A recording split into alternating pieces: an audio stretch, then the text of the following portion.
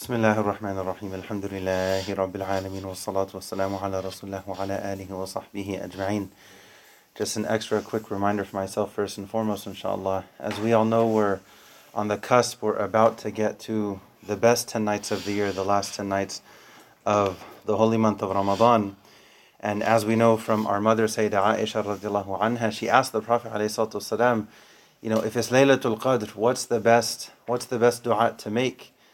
And the Prophet responded to ask Allah, Allahumma innaka afun tuhibbul afu fa'fu anni.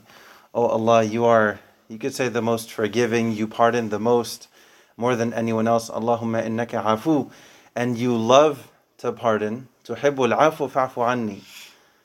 Oh Allah, you pardon the most, you are the most pardoning, you love to pardon, so pardon me.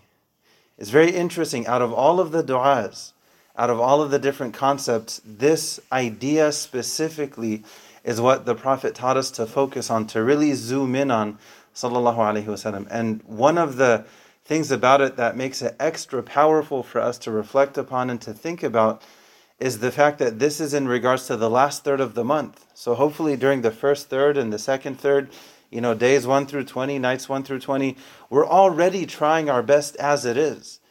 Even then, in the last third, the Prophet is teaching us to focus on seeking Allah's pardon, seeking Allah's pardon, seeking Allah's pardon.